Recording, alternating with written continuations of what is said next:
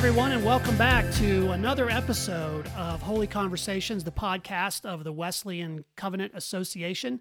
I'm Bob Kaler. I'm solo today, but I've got two guests with me that I'm really excited to introduce. And Justice Hunter and Phil Talon are authors of a new resource coming out soon from Seedbed titled The Absolute Basics of the Wesleyan Way. And Justice is Assistant Professor of Church History at United Theological Seminary. Phil is Assistant Professor of Theology at Houston Baptist University. So welcome to both of you. Glad to be here. Yeah. Well, Phil, I want to start with you because you put together a very similar resource to this just a few years ago titled The Absolute Basics of the Christian Faith. We actually used that in confirmation here with our church. So it was a book and then a really creative video resource that goes with it. And this new book dives deeper into some Wesleyan distinctives. And it seems like these are really needed resources, particularly today when people have all kinds of different ideas about Wesley's theology, about Methodist practice in particular. We're really kind of at this stage of life asking, what does it really mean to be Methodist? So how would you describe the state of catechesis among most Christians today, and particularly among the Methodist tribe? We've certainly seen that kind of be all over the board. So I want to start with you, Phil, and then I want to ask Justice, who's the church historian, to also answer that question. What's the state of catechesis today? Thanks. Well, in my experience, and I'm not an expert on this, so I can't, say what everybody's doing. But in my experience, it's quite uneven. There's a lot of variation, between churches, and so, some places like where we currently attend, they spend 3 years as part of confirmation, walking students through the basics of Christian belief and the distinctives of Wesleyan theology and church tradition, and they try and make it a really formative, kind of holistic experience as well. But I've been part of other churches, and this is the one where I was working and serving when I wrote the book. Spent maybe 8 weeks, kind of very quickly going through sort of a just series of basic topics that were taught, from a wide variety of perspectives. So people who are teaching, may have come out of a Baptist background or come from a more of a Presbyterian perspective, and so there was a lot of variation, certainly nothing like what's laid out in the United Methodist Book of Discipline, suggestions for kind of how confirmation education should go. And my own personal experience was, we kind of went in the pastor's office and sat down, and he talked through the Apostles' Creed, and he talked about, some basic things. We met a couple times, and it was really neat, because you got to have time with the pastor. And then he took us to annual conference, and we went to the youth section of annual conference, and then we stood up and were confirmed. And so I suspect that there's a really wide range. I think there's something of a revival of interest in catechesis and of the confirmation process. And so there are some churches that are really trying to do a lot with it and make a lot of it. And then there are some places where it's treated in a kind of a hasty manner. And so one of the reasons why we wrote the book, of course, is that we wanted to resource people who are ministering to, especially to young people who are going through the process of confirmation. And I do think that 6th to 8th grade period is a very important one in everybody's life and in the life of young people in the church. So we wanted to create some resources and give those over. Now, I mean, obviously what we're offering is not an official catechesis. We're not in positions of ecclesial authority to create such things, but we are trying to just give some more material that's accessible, but also is theologically grounded, and that is also, coming from within the Wesleyan tradition. Yeah, I came out of a PCA Presbyterian background where we actually memorized the Westminster Shorter Catechism as kids. Mm-hmm. And, not too many kids did that, but I was pretty nerdy at the time, and so I did. But it was a lot of memorization, and I don't remember any of the questions except for the first one, which is what is the chief end of man, right? That's the one everybody remembers because it's the shortest one. So, I love the idea of having confirmation materials that are more integrative. We certainly didn't have videos. We didn't have any artwork. We didn't have any sort of questions that were geared to us. It was memorize and regurgitate, which wasn't Yeah, and bad. that's Yeah. yeah, and that's something that I think we need to reclaim a bit of, which is that I think there's been this cultural boogeyman, something the church has been worried about, which is the kind of the figure of the stern priest or pastor grilling the young person in this very stressful process. And but we've if that's sort of if the kind of terrifying authoritative unjoyful experience is one way to fall off the horse, there's another, and that's the way that I think a lot of Methodist churches and other churches are where they are now, which is this is really a way just to have some conversations about your faith and what do you think, who do you think God is, and it's and there's no authority, behind it, and confirmation is not intended to be a way for people to discover their faiths for themselves. It's really a way for the church to confirm, as Right. it were, that you understand these teachings and are committed to a life of discipleship and following Jesus. And so the confirmation really runs the other direction. And so, as part of the absolute basic Christian faith, I did include some questions. Here's a question, here's an answer that is memorizable. A student can kind of should be able to repeat it. And then the chapters then explain what's meant by that statement so that they comprehend what it is they were repeating. Yeah. And I felt like that was really helpful. I mean, I don't remember it negatively at all. I think there was a sense of, wow, this is really serious. And then we had to actually stand in front of the church board, the session, and not Wow. only say the answers, but explain what they meant. So it was a theology exam for a ninth grader, which was pretty intense. But I will say it galvanized my way of thinking about faith and that it was serious. The doctrine is a serious thing. So I love that combination of kind of thinking about this as a very serious thing, but also giving it more accessibility for young people and for others who want to come into that. Justice, what do you think about catechesis, particularly in the United Methodist Church as it stands now, and where have we come from, and what's the state of it, and what do we need to do? Yeah, it's a great question. I think there are a couple of things. Now, I was raised in the Free Methodist Church. My father was a Free Methodist pastor throughout my childhood. He eventually actually became a United Methodist pastor later in life. Um, and we in the Free Methodist Church, there's not a confirmation process, at least not the kind of low evangelical churches I grew up in, but there was not a formal confirmation process. Nevertheless, we were constantly being catechized, right? So I remember, we did Bible quizzing. That was a big part of kind of the catechetical instruction we received, the formation we received. You'd memorize scripture, you'd show up, and my memory's always been bad. I don't know how I ended up being a historian, so I would always be kind of like very middling performer, um, but this was sort of a whole culture, within the church where you'd be formed, and you'd be formed in other ways. You'd receive instruction. The youth group I grew up in was very instruction oriented. It was, we saw the transition kind of in my youth period to where it became more about, making a big mess and, running around outside and playing cool games and things. But I just definitely remember earlier in my life, it was much more catechetical orientation, instruction orientation in Sunday school and in youth programming.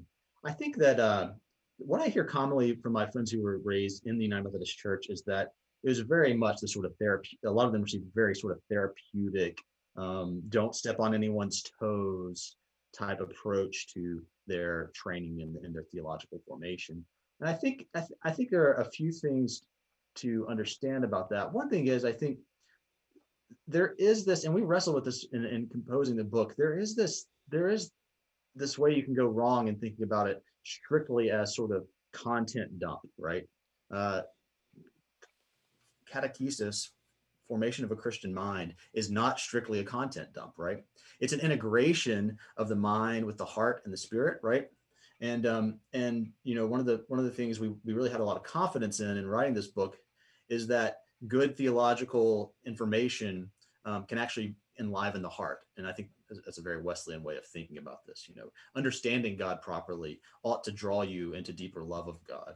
These things go hand in hand. And so I think we really kind of tried to build a resource that would allow for both the information delivery, and we do have a lot of information in the book, but also for it to be a transformative amount experience for students as well. And I think that's really what we're trying to bring to the table now. Now it's pretty basic. I think we have to cover basic things, but the key is to cover basic things in a way that's not reductive. We have to cover the basics, but in a way that's sort of enlivening, and even a mature Christian can read, kind of go back to the basics, as it were, and draw on the depth of really potent faith that we have and we've been gifted. And so I think that the hopefully we're kind of pushing the ball forward on that front with this new source. Yeah, and I want to emphasize that this is not just designed for young people. We used Absolute Basics with adults as well, and they found it to be really accessible because so often we give them so much stuff. And if you're a new Christian, or I'm always amazed at how many people, even who transfer into a United Methodist Church from another one, because we do a new member class and we use all of that material, just don't know the very basics. And so being able to do it in a simple way really is communicative and does help them too. So this is a universal kind of resource that can be used well. And you guys have crammed a lot of stuff into a very small book, and hence it's called the Absolute Basics. So as we think about that, what would you say are the absolute basics that every Methodist should know about our theology and practice? How did you narrow that down? Justice, I'm going to start with you on that. Yeah, this was a difficult question for us. When we sat down and started talking about the book, we knew that we wanted to have a bit of history, and that's actually why Phil invited me to partner with him on this project. We wanted to do some Methodist history. We wanted to tell people about who John Wesley was, what he was about, and in some ways to fill a sense of connection to our past and our heritage. But then we also wanted to explain theologically what makes Methodist theology, what's peculiar to it, right? You've got the absolute basics of the Christian faith, which covers sort of, there's the doctrine of the Trinity, here's the cross, all the stuff that we confess in union with our brothers and sisters in other traditions. But what is it that makes us the particular type of Christians that a Wesleyan is? And so we felt two things. We wanted to cover theology and practice. And within theology, we felt that really where the key insights lie are in what I call the doctrine of grace, or the way of salvation, the way in which that's where really John Wesley had a lot of insight about how grace comes to us and the order of the Christian life and God's action in our life. And so we wanted to focus on the way of salvation. And that's really what the theology section's on. But we also added on the end there, as I was writing, I remember, I thought, well, we really need an extra chapter here, because we really need to talk about one of our key doctrinal distinctives that totally sets it apart, which is entire sanctification. And actually that was a later addition. We hadn't sketched that in the initial book, but that is a completely distinctive doctrine that Methodism holds to. And so we thought, we need to explain this because it really orients a lot of the whole way of salvation. So we actually have a whole chapter on the way of on entire sanctification. And then we talk a little bit about practices. And there we wanted to talk about, there we felt the way I was thinking about it as we were doing it was, the target for this book is people who are probably grown up around the church or have been in the church for a little bit. And now what we're trying to do is kind of thread together how all these different experiences and ways of speaking they've run into, how they fit together and weave them together. And so we wanted to focus on sacraments. We thought that was important to talk about because Methodist, if you grew up in a Baptist church, for instance, and then you come into a Methodist church, you're going to encounter a different sacramental practice than you maybe grew up around, right? Or if you're just coming into a Methodist church for the first time. And so we wanted to explain kind of why we do the sacraments the way we do them, and to show how that practice is connected to what we've said before about the way of salvation.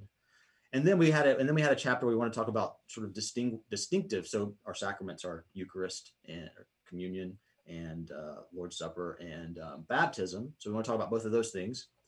then we also want to talk about new and novel things that make the Methodist movement what it is. And that's where we talk about classes and bands and things like that. So that's kind of how we ended up with this. We thought about, some other ideas, but I think we just definitely decided we crammed enough in by the time it was done. Yeah. Yeah. I mean, of course, one of the kind of guiding ideas and themes of the book is that Wesley is a methodical guy, right? And so and that applies to a lot of different areas. So there's this way that he talks about salvation, where he's really going to kind of lay it out. Okay, this is happening here, and this is the sort of grace that's operating kind of in this moment in this way. And then you move on, and you're moving on a journey of grace and salvation, but it has these steps that we can really kind of look at.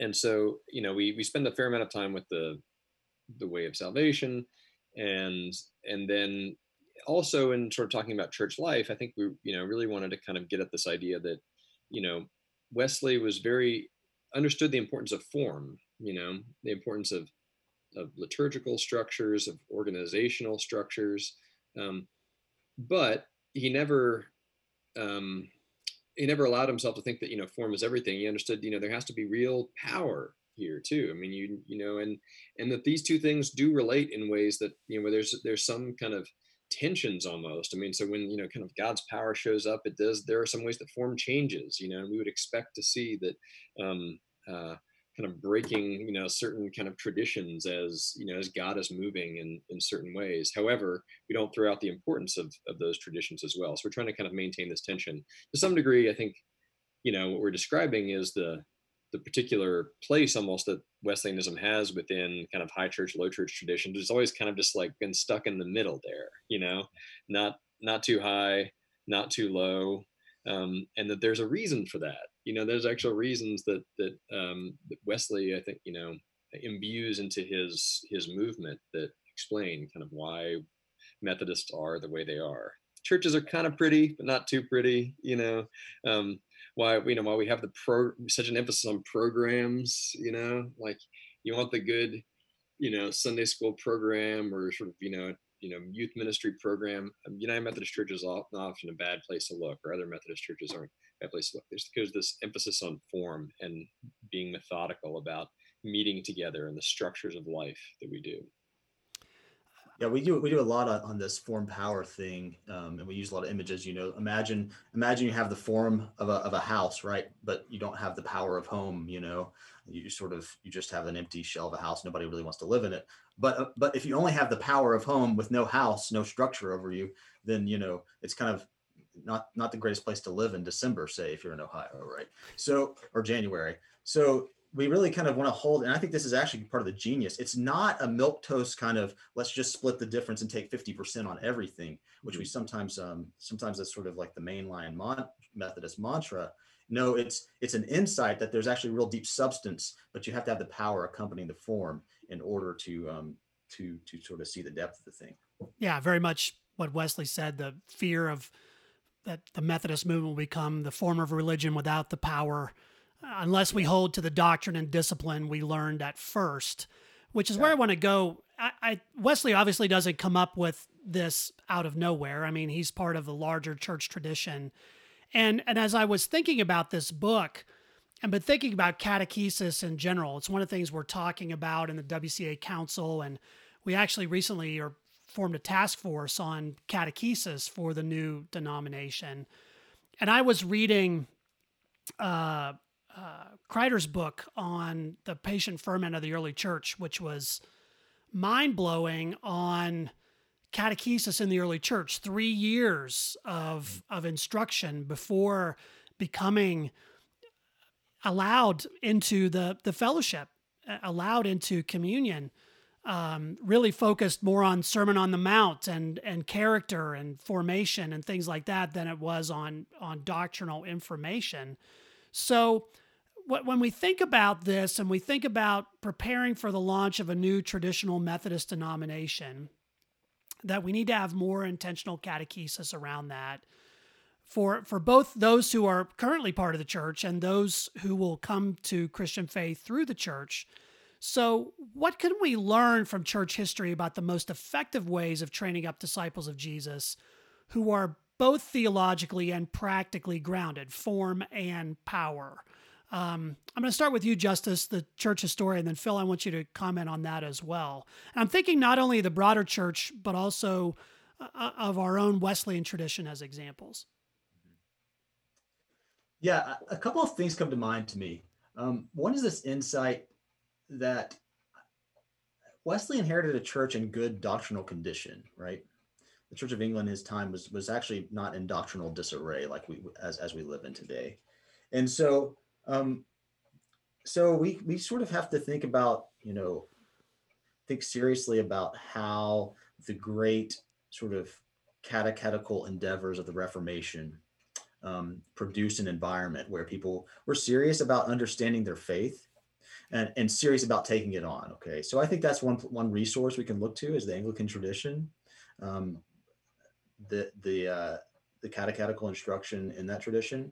The other, of course, is as you've mentioned, the heritage of the early church is phenomenal on this front, distinctive in other ways, and especially this sense of I think what we see, and I think that we have to realize we have real opportunity around key practices like baptism and like the Lord's Supper, and specifically the act of proclaiming the faith together in a creed, for instance, on a regular basis. Okay, when you read about the early church, you think about 3 years of instruction. We have all these incredible. I was just looking at. I was building a syllabus actually for this program I run called the Pastor's Theology Seminar, and we decided the students had said, hey, we'd like to read early Christian catechesis. That's what we want to focus on, the catechumenate in the early church next year. So I was like, okay, I'll build a syllabus and we'll go after this together. And I started looking and trying to pick a set of texts by Cyril of Jerusalem for this. And I suddenly realized we have way too many pages here. The students, they're going to be outraged. How many, I found 18 Lenten sermons, and then another 8 or so mystagogical sermons, which would be the sermons. So basically through Lent, you would hear these long expositions in preparation to become baptized, right? Then after you're baptized, you receive the Lord's Supper for the first time. And then you go through this mystagogical lectures, which are basically, this is what you just did. This is what's happening when you come to the table.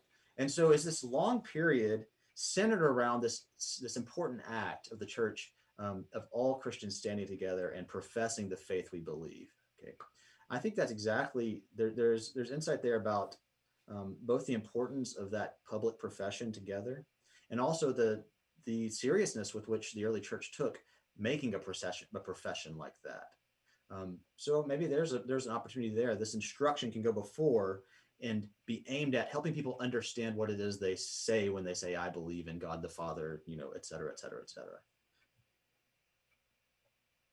Yeah, I think one thing I would, add is, one of the increasing needs that I think every tradition will have to take on, especially if a church is growing and producing new disciples and baptizing adult converts, especially, but this is also going to be the case for young people as well, is that there is a sense in which our context is going to be much more like the early church than our parents or grandparents context, and that you're, in a sense, everybody is kind of undergoing sort of a interreligious conversion, right?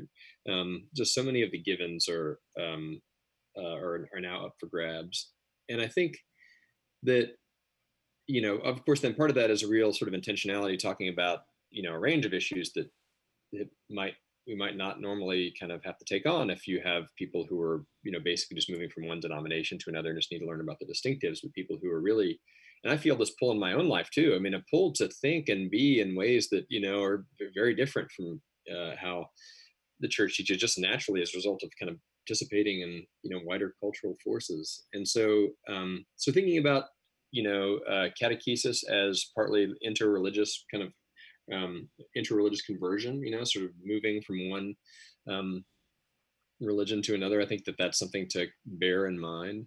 And And the other big thing that I think is important to keep in mind is that um, Jesus, when he initiated his disciples to start his own religious movement, spent a lot of time with them, right? I mean, so since he spent the 3 years, there's the Apollos of Rome, kind of 3 years with his disciples, building relationships, them building relationships with each other, um, because that's really the kind of cohesion that you need in order to resist, a culture that tells you that you're wrong and that you're bad and that you're a disgrace. Is you need a strong community, and so one of the things I've been very heartened about in my own church is the degree to which confirmation process has been stretched out again over this sort of 3 years. Part of that sort of shrewd. I think they figured out that however long they made the confirmation process, parents would hang in there because they're like, well, we got to do this. We got to get our kids confirmed. So they just, why not raise the bar? And also they set it at something which has a traditional comparison, so they were looking at people like Hippolytus and his practices. But throughout that process, then the students are getting to know each other. They're getting to know trusted adult leaders. They're forming meaningful relationships, so that there can be real sort of truth and life transference. The essence of discipleship throughout that process. It's not just about learning; it's about sort of social, spiritual, holistic, personal formation. And then at the end of that, there's some kind of real relationship there that could potentially last a lifetime. And so I would encourage anyone looking at confirmation as a process to try and make it as robust as possible, because I think it's really necessary. Also encourage them to adopt our books, as part of texts. Of course, yes.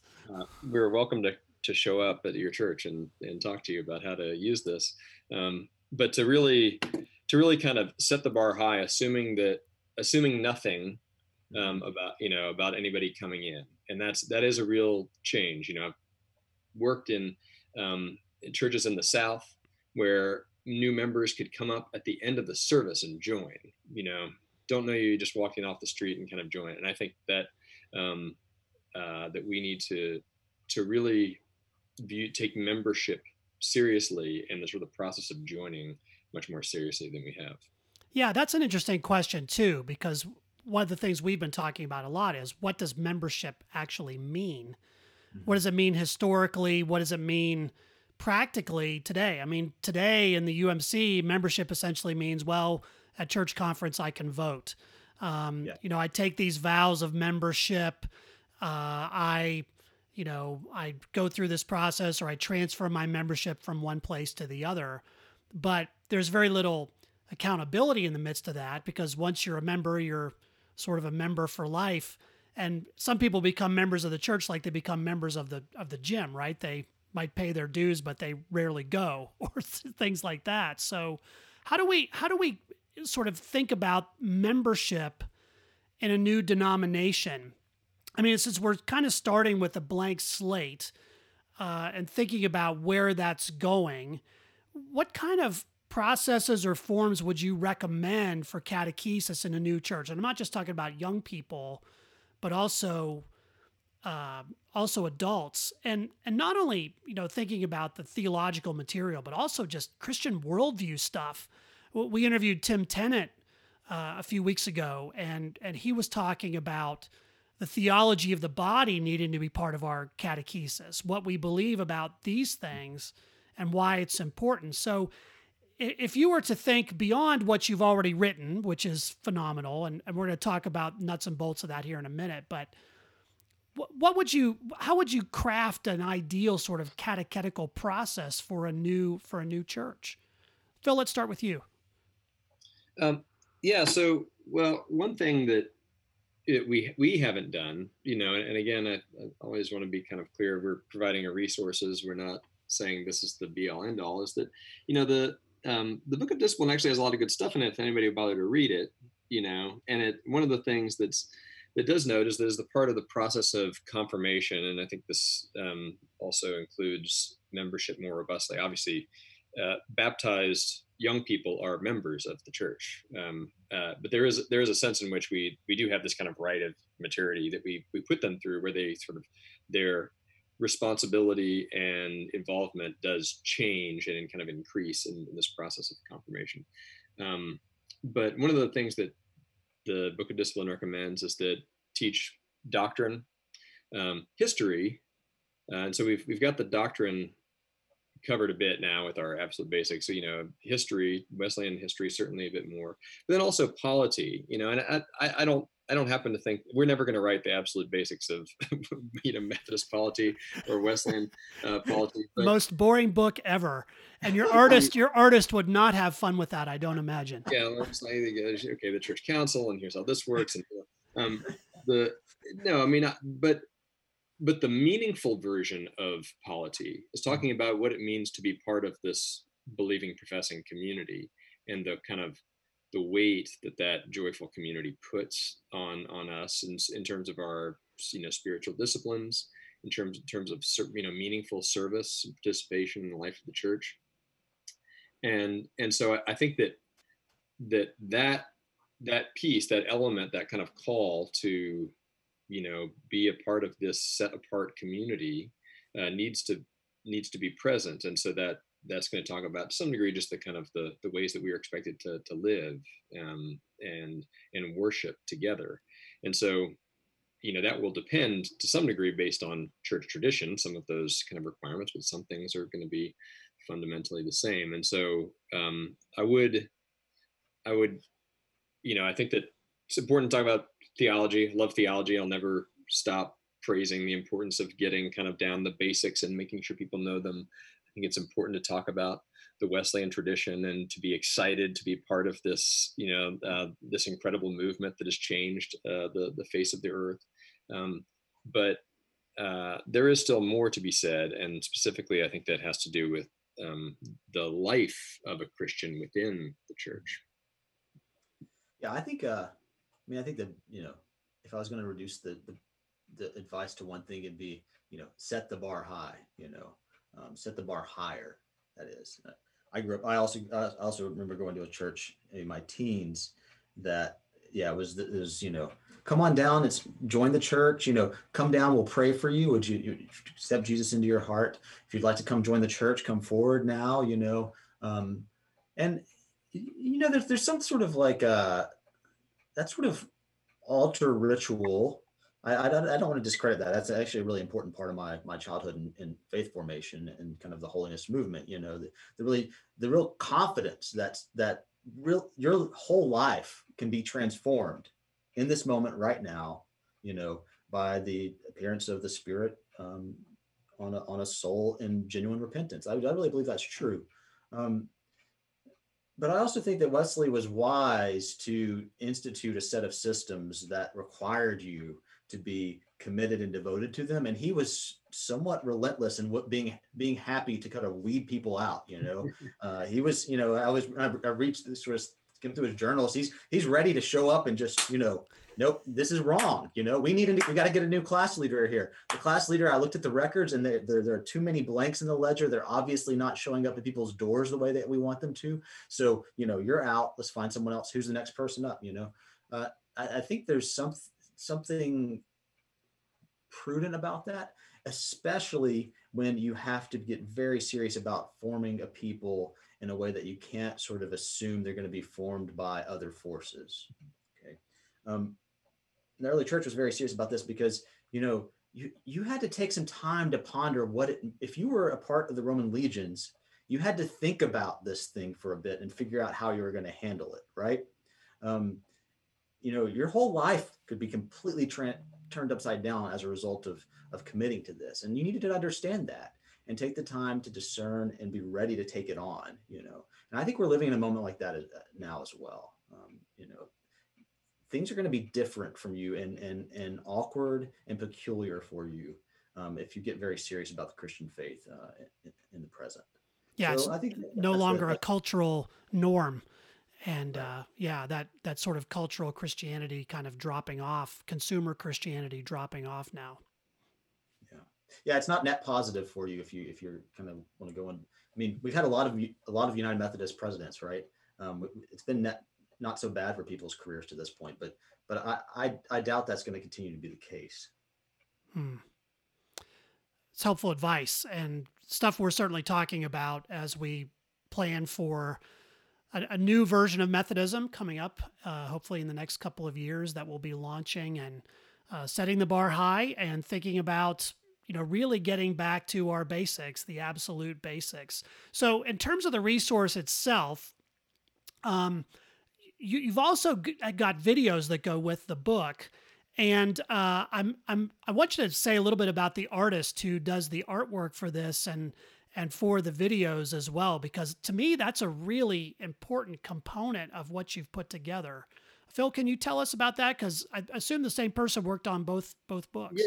Yeah, and I think a big part of the success of the project is because God sent Andrew Chandler across my path. I was living in Memphis when I started the project, and Andrew, the Memphis-based artist, he's a professional artist and illustrator, has done a lot of really excellent stuff, had a great web comic for a number of years, and illustrated other books and things. And he's also a Christian, and he it just kind of came across my radar. And so I talked to him, and he liked the idea for the project. And so first, I've actually done this 3 times, because we did a original version just kind of on our own, and then redid it for Seedbed, and then now I've done this 3 times. All 3 times been wonderful working with him. He's a fabulous illustrator, just very quick, creative. We work together well, and also I think there's something about his faith too that informs his thinking. Like there's a kind of something about, he just gets these concepts in a way, and so he's back, and this time previously we had him drawing in a book, right? So he just sped it up, so moving very quickly. One of the downsides is that Andrew is also a lefty, so his left hand is often kind of in the way. We had to work around that as far as angles go, but this time we did it all digitally, so it's all just digital illustration, so it'll have the same kind of, I'm still reading it, Andrew's still drawing it, but it'll have a little bit of a different look. And instead of there being 16 chapters and videos like there were before, we've gone to 12, so we've got those 12, but in many senses it's it's just a natural continuation here, so the same crew, except we got to add justice into the mix. Yeah, it's tremendous to be able to watch the videos, and for young people especially, that's helpful. I know we've used some other things that have used that sort of graphical representation, and we're such a visual culture now, so it really is helpful to have that. Any other ways you might suggest that churches might use this resource? We've talked about confirmation, we've talked about new member classes. Anything else you might recommend? I know my friend Kevin Watson at Candler told me he's taught it just as a Bible study, the absolute basics of the Christian faith, and then he plans to use this one as well. He actually helped us with the manuscript along the way, as another set of eyes. And he said, he's found a lot of success with it, just as his Sunday school class that he guest teaches. People seem to, and I think that there's something about, and Phil built this tone. We've really just tried to kind of keep the tone consistent. If you grab a thick idea, a really rich idea, and you try to express it as clearly as possible with the kind of an accurate metaphor or image or two, right? It's an invitation for people to just kind of jump in and dig and discuss. And I think really, it can work at a lot of different levels. The things we're talking about never grow old, right? We're talking about regeneration, the new birth, what happens when God comes into your life. You'll never quit pondering the mystery of that act of God. And so I think it can work on a lot of levels. I think about using it for, I could see you using it as sort of I run into a lot of pastors who say, well, I found this really talented person who's on my staff, and I built this staff with these people, but they may not be Methodist in formation originally. Well, pop these things in with them and sit and talk about them a little bit, right? I could see you using it in that sort of setting. I think there'd be a lot of uses for the thing if one tried. Yeah, I do know one professor that he teaches a systematic theology class, and he just gives it to everybody as the first book, like, hey, let's just kind of get sort of to some degree the kind of the constellation of different, doctrines and things we're going to talk about out on the table. And and I use one of the things my main area of focus is theology and the arts. So metaphor and thinking about kind of how, as it were, kind of creaturely things can help us to comprehend divine things, because God has invested creation with the power to reflect him in certain ways and not reflect him in certain ways. And that's what the power of metaphor is. This thing is kind of like this thing, and let's talk about these two together. And so we spent a lot of time, probably most of our planning time was really just talking about which is the right metaphor to use. Like how do we go ahead and explain the concepts. I think almost always we try and explain the concept in straightforward theological language.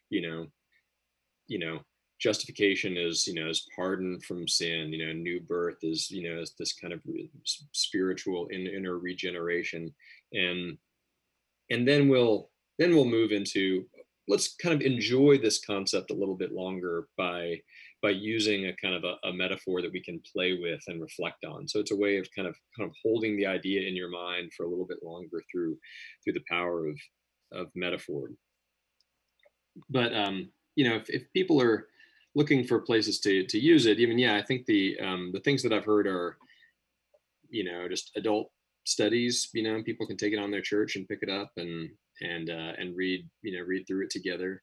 And the book is not, we're talking about theology or Wesleyan tradition, but it's not too daunting because it's got some cartoons in it. So, I think people feel like they won't be embarrassed. The most of, the benefit of the Absolute Basics of the Wesleyan Way or Absolute Basics of Christian Faith, I think, are that it really is helpful for leaders to give them a sense of confidence of, I can throw on this video and the video will basically kind of cut through some headier kind of doctrinal or historical stuff in a kind of a clear way, so that I don't kind of stumble over it in the process of trying to explain it. And so I think that it really is, it's intended for people who are in the process of learning, but I think also it really has a lot of benefit for Christian leaders who want to make sure that they kind of get the thing out in a way that they like, at the start of class.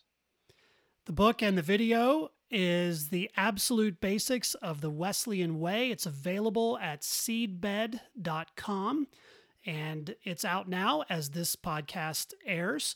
So make sure you go and grab some copies, and they always give you bulk discounts at Seedbed. So make sure you grab it. It's a great resource. I've had a chance to preview it. It's really going to be great. Justice Phil, I want to thank you. Tell people how they can get hold of you personally if they want to connect. Justice, how about you? How can people get hold of you? Yeah, you just Google. My name is JUSTUS, Justice Hunter, and there aren't many of me out there, so you'll figure out which one I am. I'm at United Theological Seminary in Dayton, Ohio. You can find my faculty page there, and just click send email to Justice Hunter, and I'll respond as soon as I can peel enough kids off me. Phil. Yeah, so you can find me on Twitter. I'm at Philip Talon on Twitter, 1 L in Philip, 2 L's in Talon. And I'm also just very Googleable. If you just search, Phil Talon HBU, like my university page will come up, and you can email me that way. There is another Philip Talon, though. There's two of me. There's another Philip Talon with 2 L's in Philip who lives in Pennsylvania. He's an insurance agent, and he gets my email sometime, but he's always very nice to forward it to me. So he's gotten not one, but 2 book contracts sent to him, and he forwarded both of them. But the question is, do you get insurance questions then? Right. Yeah, I just delete them. There's a Hunter Justice, spelled JUSTUS, his last name, and he's actually almost Olympic level gymnast. So if you see a picture of a guy and he has noticeable muscles, that's not me. I'm the other one. Unless he's reading Cyril of Jerusalem, right? Then that's definitely you. That's the me. Well, I want to thank you both for joining me on this edition of Holy Conversations, the podcast of the Wesleyan Covenant Association.